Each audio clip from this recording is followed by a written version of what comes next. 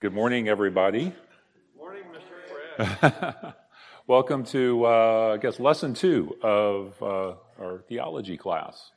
I like this quote, and quite honestly, I don't remember if it's my wording or A.W. Tozer's wording. It's probably mostly his. I think the idea comes from him. But when we talk about theology, a lot of people think that theology is kind of this lofty idea that academics pursue and normal Christians don't really have to mess with, right? And so, but he makes a point, and I think I kind of paraphrase it here. He says, since mankind is created in the image of God, and since our very existence depends upon his continued sustenance, it stands to reason that the answers to our most important questions and the remedies to our most important problems are, at their very core, theological in nature. And so, when we think about when we study theology, we should not put it in the category of just some academic or intellectual exercise. It's the sort of thing that it might begin there, but it must penetrate the heart as well. Okay? And so that's really what we want to try to do in this class, is we want to talk about these academic topics, divide them and think about them, cognitively, but we don't want to stop there. We actually want to look at these things in the context of the Christian life.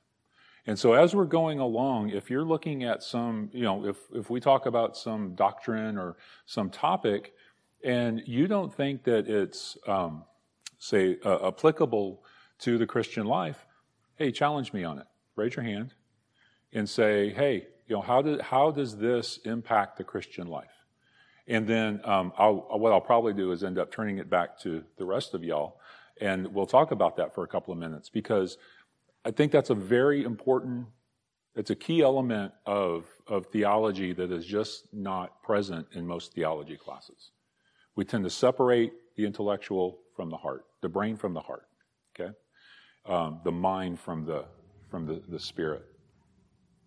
I think Rob's leaving. So, all right.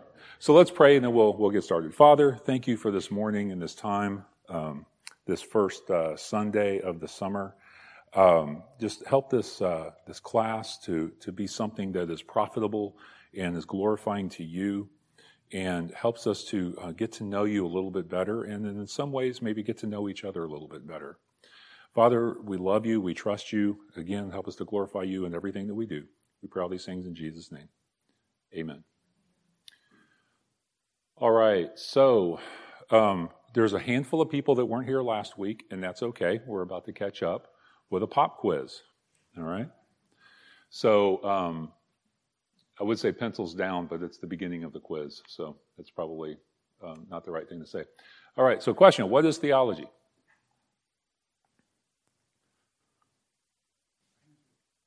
What's that? Go ahead. Okay, answer it this week. It's a study of God, okay? Does that mean just the study of God himself? Or is it other stuff? It's basically the Christian life in relation to God, okay? And we're going to talk about a little bit later here in the next few minutes, we're going to talk about kind of the different ways that we do theology, the different ways that we think about it. You'll understand what that means here in just a few minutes. So, how are theological doctrines similar to scientific laws?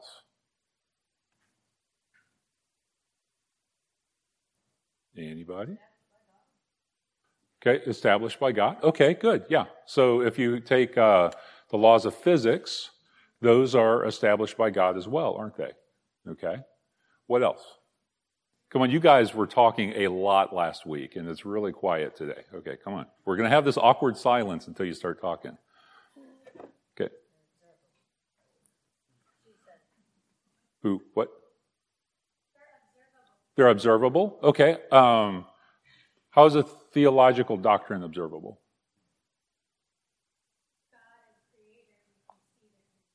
Okay, you can see the creation. Okay. So in terms of general revelation, God created the world, and you can see, according to Romans 1, you can look out and you can see his eternal power and divine attributes in creation. Good. Okay. All right. Well, I think both are observations based on underlying data. So going back, you said they're observable. They are observations and they're on underlying data. Now, I hate calling the Bible data. That drives me crazy, but I don't know. I guess it's the appropriate word here. Like we talked about last week, a chemist will go in and do experiments with acids and bases and Bunsen burners and different things like that. And then they begin to make observations and formulate laws associated with those observations, right? And then they go back and they test those laws. Well, it's a similar sort of thing with theology, except rather than acids and bases, we're looking at the Bible. And we're seeing how God has operated throughout the history of the world and throughout the history of Israel and the church. And we make observations about that, and then we begin to say, okay, this is the way God operates. And so these are theological doctrines, right, that tell us about more about God and the way that He interacts with the world. Both scientific laws and theological doctrines they're discovered, they're not invented. So it's not like you want to be a creative theologian, just like you don't want to be a creative scientist, right? Because if you are creating things, then you're generating opinions, you're generating human innovation. You're not discovering God's truths. Does it make sense? Okay. And neither are a matter of preference or opinion. And so what that means is, if Caleb and I have a disagreement about a doctrine, something to either it's an interpretation of the Bible or some theological doctrine, salvation or eschatology or whatever the case may be, at least one of us is wrong. Possibly both of us are wrong. More than likely, it's just him. But so the idea is, when we as Christians, sometimes we agree to disagree, but it's very healthy for us to discuss differences that we have in a loving way, right? We don't want to win an argument, Randy. Okay? The goal is not to win the argument. The goal is to understand what the other person is saying, and then maybe try to fill in the gaps, right? And not in a sort of condescending manner, where you're talking to somebody and you're thinking, oh, bless your little heart, That's not the way we want to be. What we want to do is, when we sit down with somebody that disagrees with us theologically, the first thing we have to say is, or ask ourselves is, do they have a point? And we try to look at the doctrine, the interpretation, whatever it may be, kind of understand what they're saying, and then say, is there any merit to what they're saying? And if there is, maybe that doesn't necessarily overturn what it is but we believe, but it can do one of two things. It can either tweak it a little bit so that we have a more comprehensive view of the world, a more complete view of theology, or it can strengthen what it is that we believe by helping us to understand what we don't believe, right? That's why I love talking to atheists. I go to atheists with lunch at work whenever I have the opportunity. I want to hear what they have to say. And every single time I come away, actually it's getting rarer and rarer these days, but when I come away strengthened, because they may offer something, ask a question that I don't have an answer to. But if I don't have an answer to that question, guess what I'm going to do? I'm going to go back and research it. And I want to understand where they're coming from, why they're saying what they're saying. And then I want to go in and understand it from a Christian perspective. And so I've filled in a lot of gaps in my understanding of the Christian faith by talking to atheists. Okay? Are theological doctrines infallible? No.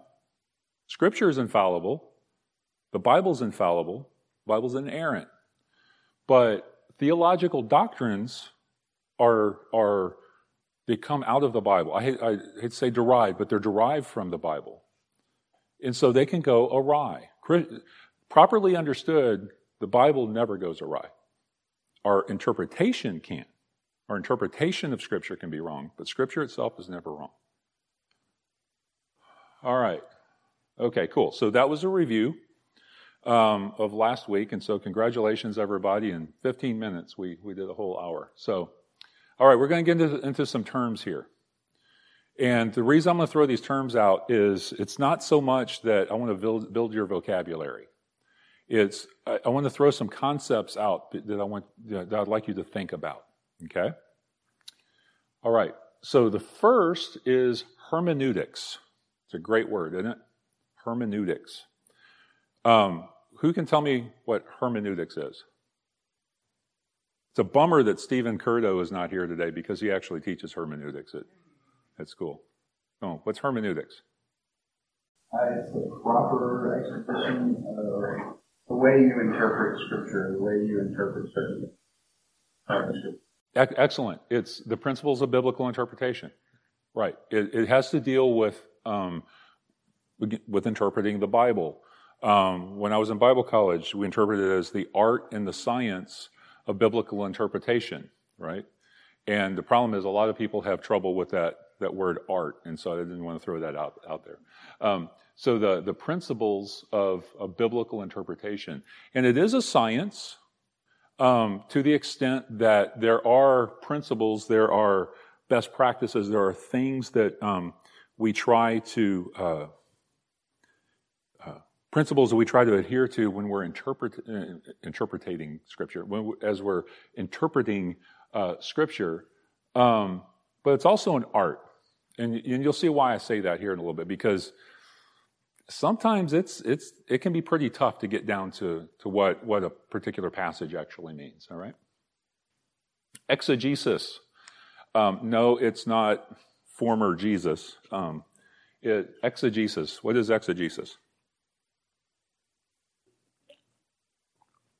Don't let Randy answer this question again. Anybody else? Yeah. It's the literal interpretation. I think that's pretty close. What it is, well, let me tell you what it's not, first of all. I looked this up on the interwebs where everything is true, and it turns out this one was not true. Actually, it's close, but it's a little bit oversimplified. They say exegesis, things like dictionary.com or something, says exegesis is a critical explanation or interpretation of text. Okay? Problem is, I think there's a nuance that's lost there, and you'll see that here in just a second. The word literally means to lead out of. Okay? It's Greek, to lead out of. Okay? And so exegesis, like Jessica was insinuating, is it's discovering the intended meaning of a given text.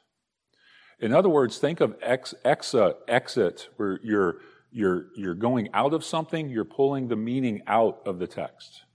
Does it make sense? So you're getting the meaning out of the text. Yes, ma'am. So this would be something where knowing the cultural norms of the day and the language they used and studying that sort of thing would be helpful. Yes, it would. What you're talking about in studying the cultural context, understanding the context, would be a hermeneutical principle. Isn't that a great word, hermeneutical? That sounds really smart, right? Hermeneutical principle that we use to perform exegesis, to get the meaning, the true meaning out of the text, okay? Now, why do I keep saying out of the text? Because there's also this thing called eisegesis. Now, what do you think that is? If exegesis is out, eisegesis is what? Right? It's the interpretation of a text, as of the Bible, by reading into it one's own ideas.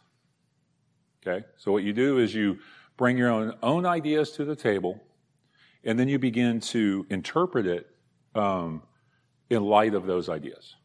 Okay? So why is eisegesis a bad practice? I'm sorry?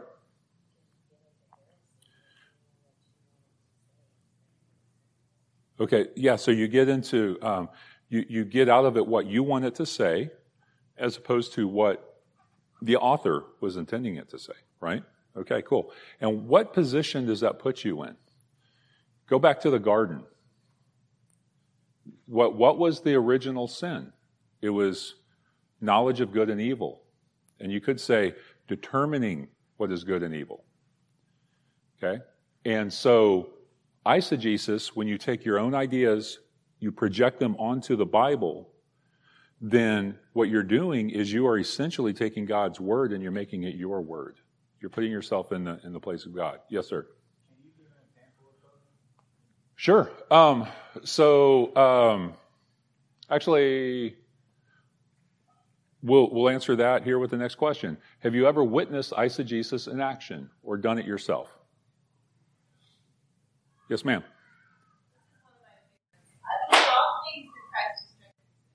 Okay, I can do all things through Christ who strengthens me. So how is that eisegesis? So taking that out of context, instead of being content or being able to be content in whatever situation, whether in prison or whether wealthy or your circumstances, because Christ is in you, you can be content in those circumstances. Instead, it's, I can win the basketball championship because I'm Christian, or I can get a scholarship because I'm Christian. So. Absolutely, yeah. That's a great example. It cheapens and materializes what the Bible is saying there, right? And so that's a good example. Did everybody hear that? Okay, cool. Except for the people online. Yes, sir. Eisegesis is when you write your sermon and then you try to go to the Bible to find something back to that. That's a great point too. Yeah, it's when you write your sermon and then you go to the Bible to try to back it up. Yeah. If you can't say amen, say ouch. So that's a Bodhi Bacham thing. So. I'll give you a really, really, really gross example, right? Well, when I say gross, I don't mean it is disgusting, but anyway, it's not going to gross you out, but it's gross. So years ago, there was a scholar named Phyllis Treble at the Society of Biblical Literature, and she presented a paper. She was a feminist scholar, okay? So she was a feminist scholar, so she presented a paper on the whole issue with, the battle between Elijah and Jezebel. And essentially what she said was that the reason we all worship Yahweh is because Elijah beat out Jezebel. But if Jezebel would have won, then we would all worship Baal. Okay? And so it's this, taking feminist theology and injecting it onto Scripture. We see that with what's called liberation theology, where everything is viewed through the eyes of being freed. That was that came about in the late 19th century in America, where you had slaves who were longing for freedom. They were. There was kind of revival because they were wanting to be freed from this world, and they wanted hope, and so they were turning to Christianity, and a theology came out of that emphasized being freed out of bondage everywhere. Okay, a couple of years ago, I can go on and on and on, right? A couple of years ago, Andy was actually going to another church. And I think it was 3 years ago, Super Bowl Sunday, the sermon was, I can't remember the exact passage, but the thesis of the sermon was that Jesus died for racism. Okay, now, yeah, Jesus did die for racism, but he died for adultery, and he died for all forms of idolatry, and he died for stealing, and he died for every sin. But what this guy did was he took a text, corrupted it, performed eisegesis, and made it the center of the biblical universe, because that's the hot thing right now. And that's what people do. So whether it's critical race theory, whether it's feminist theology, and the actual term is queer theology, or just flat-out Marxism, people read the Bible through eisegetical lenses and then interpret it in that manner. Does that make sense? Yes, ma'am.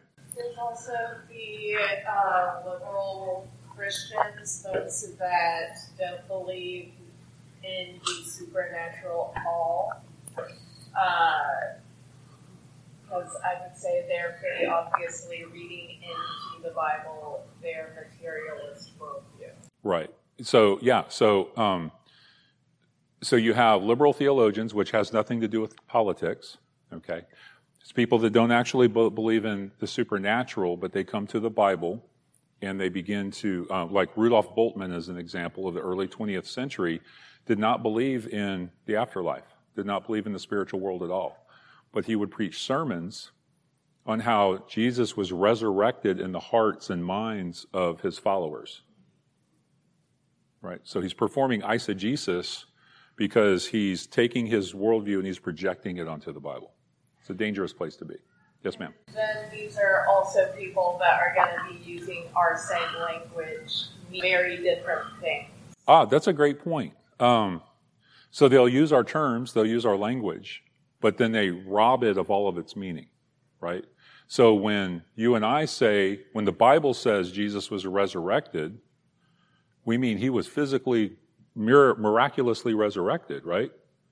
Well, what this guy would do is basically say he was resurrected in the hearts and minds. So that isn't actually what, and he will talk about Jesus' resurrection, but he doesn't mean the same thing that you and I do. Okay? Good point. All right. And also just at a more simpler level, if you sit in a circle and you read a passage and you say, go around the circle and you say, what does this passage mean to you? That's what you're doing. You're performing eisegesis. All right. Would you expect it to be more or less prevalent in today's culture? And basically, we went off on the CRT stuff and feminist stuff. So, all right. So, question. What ideas? Oh, yeah. I would say there is a place for experiential, how God's Holy Spirit and His redemption worked out in our world. Okay. Does that mean that what the Bible means to you? I don't mean application, but does it mean the actual meaning of the text? Does it mean that it means something different for you than it does for me? No, but I do believe that the Holy Spirit can use it towards us in highly. Absolutely, yeah. You can't really understand the Bible without the Holy Spirit, and the Holy Spirit is going to enlighten His entire church to different levels, basically, to understand Scripture, but it doesn't change the meaning of Scripture, right? So I think we're talking about two different things. So how would you put eisegesis in a higher text, lower text?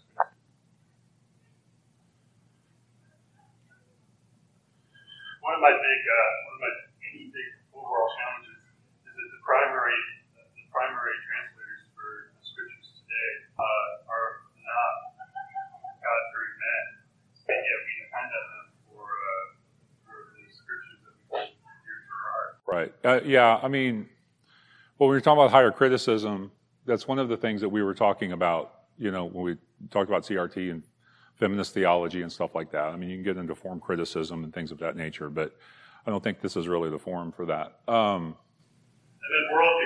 Eisegesis, I would say another way to possibly look at it that's more than just the theological perspective is our worldview, that the Bible does have something to say about every area of life. And Christians may say... Yeah, we talked about that last week. Then I'm going to talk about it. Okay. So what ideas do you bring to the Bible? So it's not like you're a blank slate, right? And then you walk in, you open up your Bible, and then your life does not impact the way that you read the Bible, right? So let me ask you a question. Now, look, we're not going to settle these here, okay? I'm just throwing out a couple of things, and my goal is to not settle this. My goal is to get you to think, okay? All right. So first, do we greet one another with a holy kiss? No. Okay? Does it look like a suggestion? No. Holy hug, yeah. Half hug, yeah. Side hug, right? Absolutely. So do we agree? Do we greet one another with a holy kiss? No, we don't. Do we wash one another's feet? Jesus said, if I then, your Lord and teacher, have washed your feet, you also ought to wash one another's feet. Does it look like it's optional? Okay. So why don't we do these things? That is a question, by the way. Yes, ma'am. Because we interpret it not literally, but slightly more figuratively. Greet each other with a holy kiss could mean greet each other with gladness of heart and bearing one with one another and such. Washing one another's feet could simply mean service generally. Maybe it means washing someone's feet. Maybe it means doing their yard work. Maybe it means sorts of things. Okay, good. We'll take that as a good answer. Okay?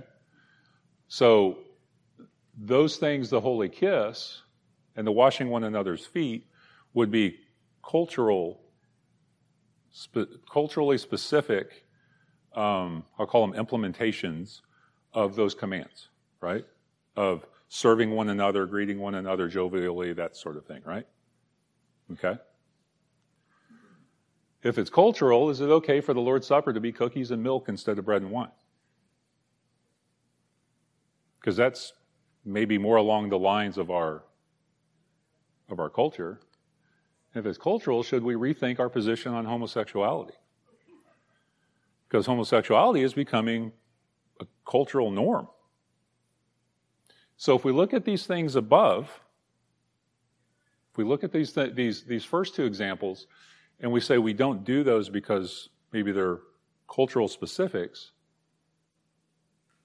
then can we apply that same principle to these other two? And if not, why not? Now again, I don't want to answer that question here. But what I do want to do is get you to understand, when you're reading the Bible, why are you interpreting some things one way and other things another way? What are the principles by which you do that?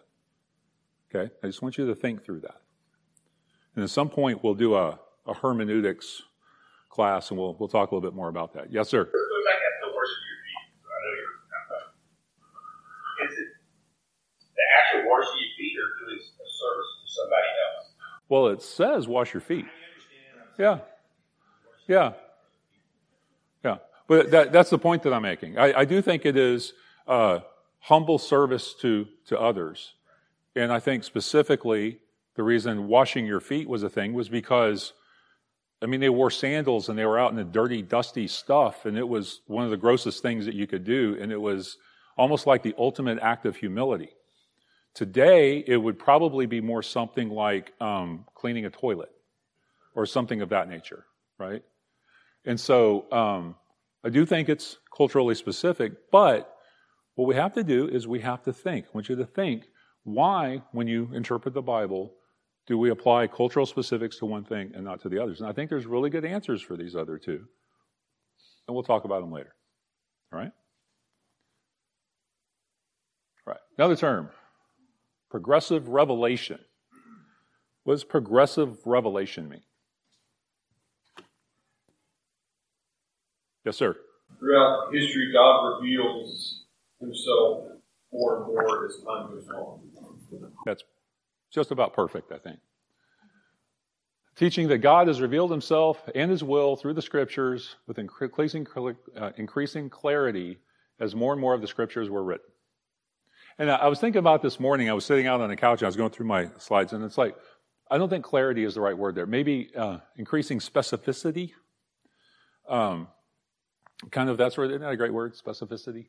But yeah, you get the concept. Like Randy said, it's more and more, right? He reveals himself more and more throughout the history of the Bible. And then that stops basically in the first century. Does this mean that later revelation corrected earlier revelation? No, it doesn't. It doesn't correct it. What it does is it clarifies it, maybe it amplifies it, gives us something a little more specific. Okay? Progressive revelation is not movement from error to truth, but from less complete to more complete. All right, so through progressive revelation out there, it's tightly coupled to our first classification of theology. Okay, the first kind of theology that we want to talk about. Biblical theology seeks to understand the progressive unfolding of God's special revelation throughout history. So it's like doing theology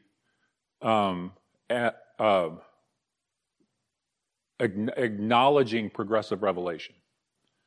Okay? And we'll get to some examples here in just a second. Biblical theology is, in essence, historical and chronological. Okay, so if you think about, well, actually we're going to get to examples here in a second. Okay, so the concept of the Lord's temple throughout the Old and New Testaments. Okay, let's take a temple. What's the definition of a temple? It's where God, go ahead. God's dwelling place. Right, God's dwelling place. It's a place where God's presence is manifested in a very special way. Okay? So what would have been, with that definition, what would have been the very first temple in the world or in the Bible? The garden. Okay? G.K. Beale did a lot of work on this where, the garden is described, the way it's described is described as a temple. And then the work that Adam is doing is described as like that of a priest, basically. So what would have been the next temple? Tabernacle. It was the tent that held the Ark of the Covenant, and it traveled around with Israel, right? And then the Solomon's temple, right, which was built on the Temple Mount, and then it was destroyed, and then you had replaced by Herod's temple, right? Replaced 70 or so years later, and then beautified basically by Herod. And then after that temple was destroyed, right? So where does that leave the temple? Where are the temple? His believers, right? The hearts of believers. That's God's special dwelling place on earth. So as you're doing biblical theology, what you're doing is saying, okay, I want to do biblical theology of the temple. And if you study that, you begin with the garden. You work your way through the tabernacle to Solomon's temple, Herod's temple, and then finally the believer. Okay, and so that's an example of doing biblical theology. And so those different aspects inform one another as you're doing that. The Messiah is another example. What's the first messianic passage in the Bible? Genesis 3:15, right? The seed of the woman crushing the head of the serpent. You don't get a lot of Messiah out of that, do you? Right? You don't really understand that's what that's talking about until centuries later, right? You have this vague prophecy that's a seed, and then, of course, you work through the Old Testament, and it culminates in Christ, in the coming of Christ as the Messiah. Okay? So that's an example of biblical theology. Now, from a different perspective, biblical theology can also be the study of the distinctive treatment of themes and ideas in a particular book of the Bible or in those books written by a single human author. Okay? What do I mean by that? Think about Paul and James. Okay? And if you want to, think about Romans and James. Okay? What are the main themes of Romans in a phrase? Justification by grace through faith. Okay? Paul talks about being in Christ, that sort of thing. But he is very keen on, it's not by works, it's by faith, by grace through faith. Okay? What does James say about faith? Says James says faith without works is what? Dead. Okay. Now, are those two a contradiction of one another? No, it's a different area of emphasis. So let's do a little biblical theology. Paul is planting churches all over the Eastern Mediterranean. Okay? James is what? He's a pastor of a church. He's got very, very pastoral, with one distinct community. Something's going on there, and he's writing a letter that talks about that particular problem. And so he's not disagreeing with Paul. What he's doing is writing a letter about works, about what the Christian life looks like in light of faith, okay, that looks a little bit different than Paul, but it's not a contradiction. Does that make sense? So these two, understanding who James is and understanding who Paul is and their contexts help us to interpret what it is that they're writing, and then put that in the larger context of faith, of fully orbed understanding of faith. Does that make sense? Or am I confusing the heck out of everybody? All right? Okay. And then, if you read the Gospels, which I really don't like saying Gospels because there's only one Gospel, right? The four Gospel accounts. Again, they're writing one gospel message, but it's four different emphases of Christ, of the person of Christ. So Matthew talks about Christ as the Messianic king. He's writing to a Jewish audience. So he's emphasizing Jesus's kingship. Mark writes of Christ as the suffering servant. Luke, as he's a Greek intellectual writing to Greek intellectuals, and he portrays Jesus as the Son of Man. And then finally, John has Jesus as the Son of God. So you get these four different perspectives of who Jesus is when you read the Gospels. That's why they read a little bit different. They don't contradict, but they emphasize one area over another. Okay? And I think it paints a beautiful picture. Right? One scholar said the Gospel writers were like four master artists all writing, painting their own portrait of the Messiah, of Jesus. All right, so that was biblical theology. Do you think you have a rough understanding of what biblical theology is? Think about the biblical theology as theology through time during the Bible period. Systematic theology. What is systematic theology? Anybody tell me? No? Okay. Systematic theology is organized topically and seeks to present the entire scriptural teaching on each topic or doctrine one at a time. This is generally the kind of theology that we're more accustomed to. Okay? So, what would be some of the topics of systematic theology? Now, again, I'm going to throw the fancy words out there. The point is not the fancy words, and it's not even memorizing the whole list. It's just, I want to give you an idea of these are the generally, when you read the systematic theology, these are the topics that are generally there. Okay? Now, put them in alphabetical order. It's not ordered by importance. Angelology and demonology. What do you think that's a study of? Angels and demons. That one's kind of obvious. How about anthropology? Study of mankind, right? What kind of questions do you think the study of anthropology answers? I'm sorry? Why we exist? Maybe. That's more of a theology proper thing, I think. Yes, ma'am? Where we came from? Okay. How about mankind is made in the what? Image of God. Well, what does that mean? Okay. That would be studying anthropology. a psychologist believes that you are nothing more than, let me rephrase that. A psychologist has been trained, regardless of whether or not they believe it, that you are nothing more than atoms, material, but atoms in motion. Okay? That you have no spiritual concept or spiritual component. Biblically, you are both matter, material, and spirit. Okay? You're both. You are depraved. You're sinful. Okay? Those are anthropological questions.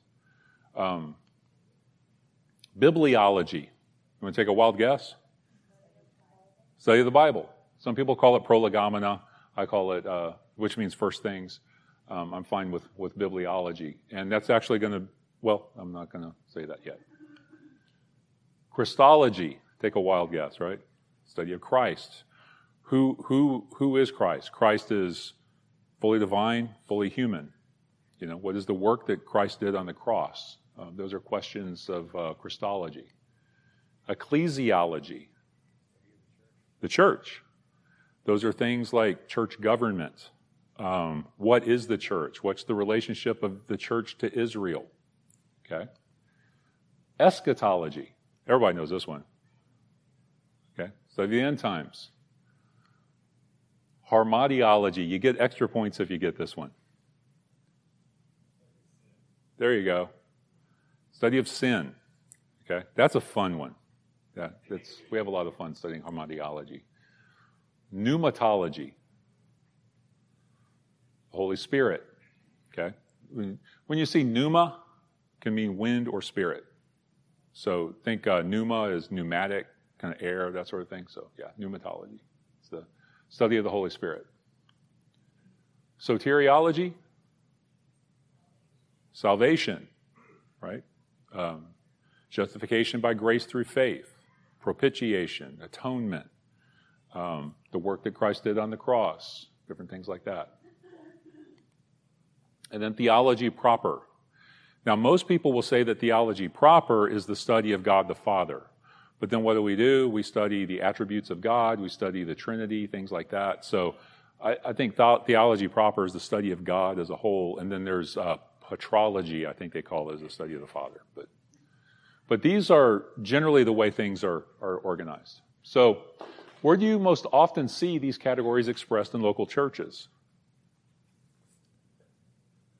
Like on the website, where would you go to find out what?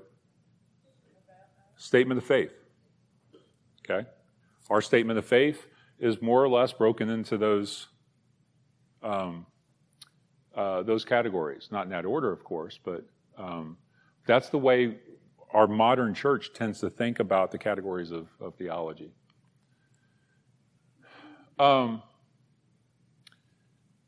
We have to remember that these categories are not marbles in a drawer. And what I mean by that is a lot of people, when we study theology, it's like each of these things are studied in isolation. So, for example, eschatology. What do you do when you're studying eschatology? You open up the book of Revelation.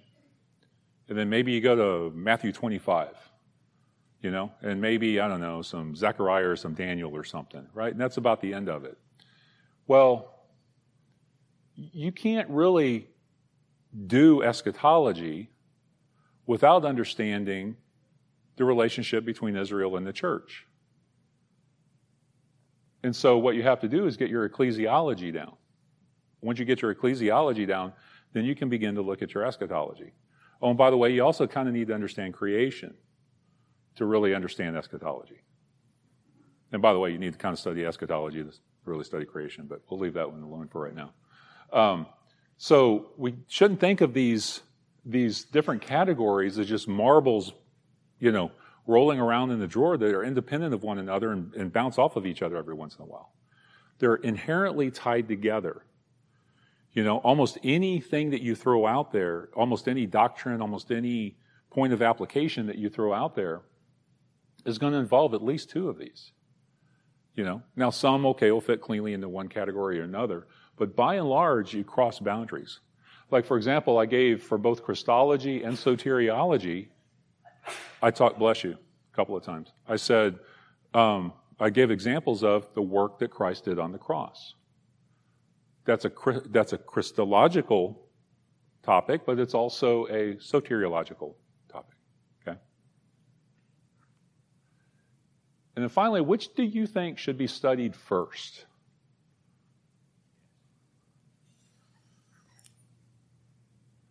What do you think?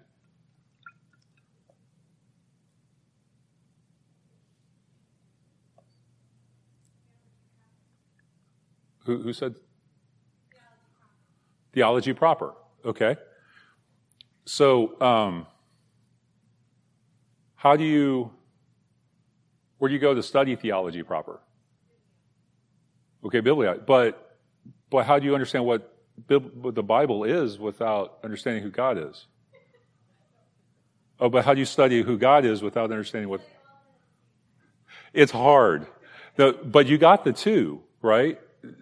Almost every systematic theology either starts off with theology proper or bibliology. And most of the time it's bibliology. And we're going to start off with bibliology. You know, it's one of those things you got to start somewhere. And there's not a perfect starting point. Okay? How do you understand the infallibility? I don't understand. Right. Right. How do you understand the infallibility of the Bible unless you understand who God is? That's what you're asking? Exactly. Right? But how, so it's a circular thing. But all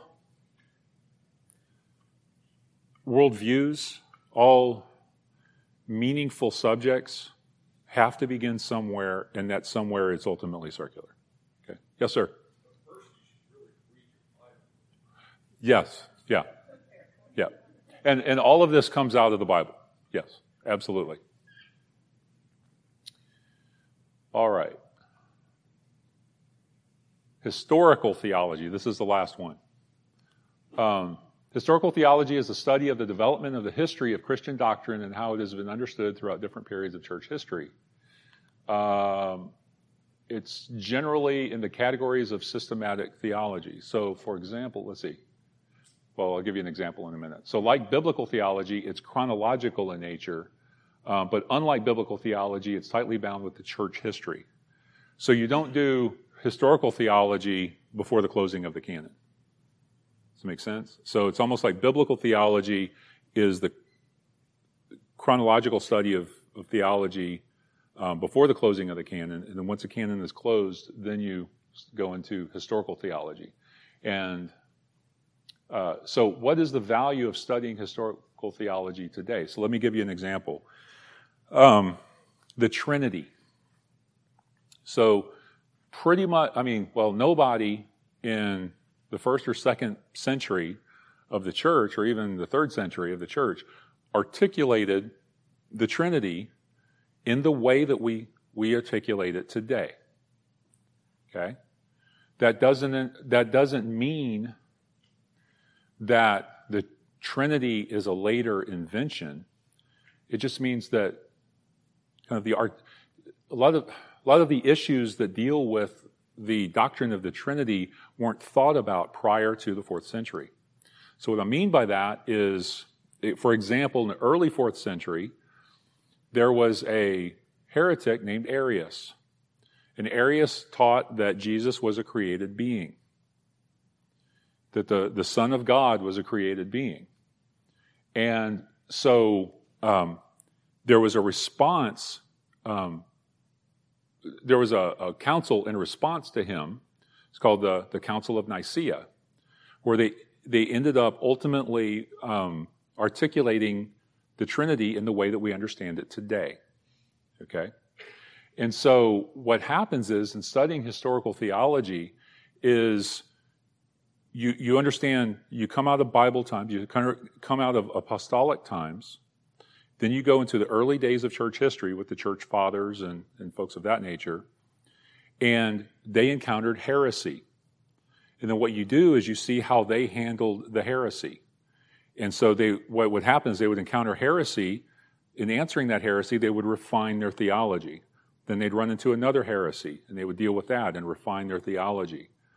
And so the doctrine of the Trinity, as we know it today, was a biblical teaching that was formulated in response to heresy. Does that make sense? Because, a lot of times you don't know all the crazy things that people are going to come up with. And so you have to interact. It's almost like you interact with heretics to really refine what it is that you believe, if that makes sense. I hope that makes sense. So what's the value in studying historical theology today? Pretty much every heresy has been dealt with. Jehovah's Witnesses, they didn't come about until the 19th century, but their heresy was dealt with in the 4th century. Mystics were dealt with in the 3rd century. There's all these different heresies that we see today, but they go all of them. I mean, nothing's new under the sun. They all go back to these early ancient heresies. Does that make sense? Okay. All right. Wrapping up. So this class will mostly be a systematic theology class. Here's a rough sequence for the first 6 weeks or so, subject to change. Let's see. Yeah. So we're going to get into, we just wrapped up the intro. So next time we're going to get into God's Word, and we're going to study bibliology, and like I said, some people call it prolegomena. I think we can do that in a week, maybe. If we do make it, then the following week we'll get into Trinitarianism and the attributes of God. We'll probably do the attributes first. But I have a passion for Trinitarianism because I think it's an underemphasized and misunderstood doctrine, but it's so vitally important to the church. And then the person of Christ. And so it's a tall order, but we're going to try to wrap those up in the next 6 weeks, including today. And then after that, I think Mike Garrett is going to be teaching a week. And then when Ken comes back, Ken and I are going to kind of divvy up the rest of the class and arm wrestle over who does what, right? I definitely want him teaching ecclesiology because that is totally his thing. But I really wanted a couple of these, so cool. Any questions? Okay. It'll be more fun next week. It'll be more profitable next week, I think. But we had to go through the ideas of what systematic theology and biblical theology were. And that's kind of hard to do in a lively way. All right? Cool. Groovy. Stuart, you mind closing us? Sure. Father, thank you for giving us these different concepts of how to study you. And I pray that your Spirit would continue to guide us to a deeper understanding of you and your word, and that you would use that for your glory and our good.